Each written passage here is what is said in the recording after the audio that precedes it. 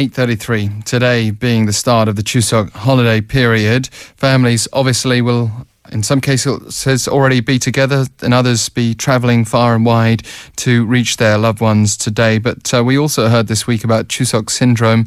Can cause a lot of stress, particularly for women doing their hours in the kitchen to prepare meals for family members, sometimes not feeling appreciated. Sometimes these things can spill out into pretty fierce arguments or pent-up anger and stress, which can be even worse. Now we can hear from a woman in her 50s, the wife of an eldest son in a family who's been taking care of the big family gatherings for more than 3 decades.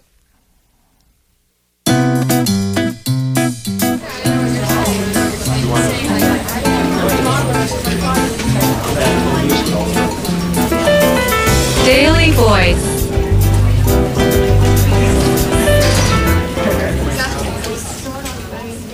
저는 서울에 사는 50대 주부입니다. 명절을 당해서 Hello, I'm a housewife in my 50s and I'm currently living in Seoul. My family members are all Christian, so we don't carry out ancestral rituals on holidays like Chuseok. So I guess I don't have as much stress compared to other housewives who do have the responsibility of such rituals. However, as I'm the wife of the oldest son among 6 siblings, all the family members of my husband's younger brothers and sisters come to our house for holiday gatherings.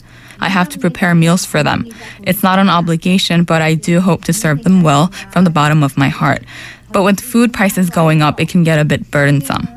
Nowadays, I don't feel as much pressure since our family members come and only stay around for 1 or 2 meals. Even about 10 years ago, our relatives would come and stay overnight. So this meant I had to not only prepare food, but also their bedding and make sure they felt comfortable, which would get a bit stressful at times. But with all the stress aside, I feel very good about the fact that I can meet our family members on these holidays.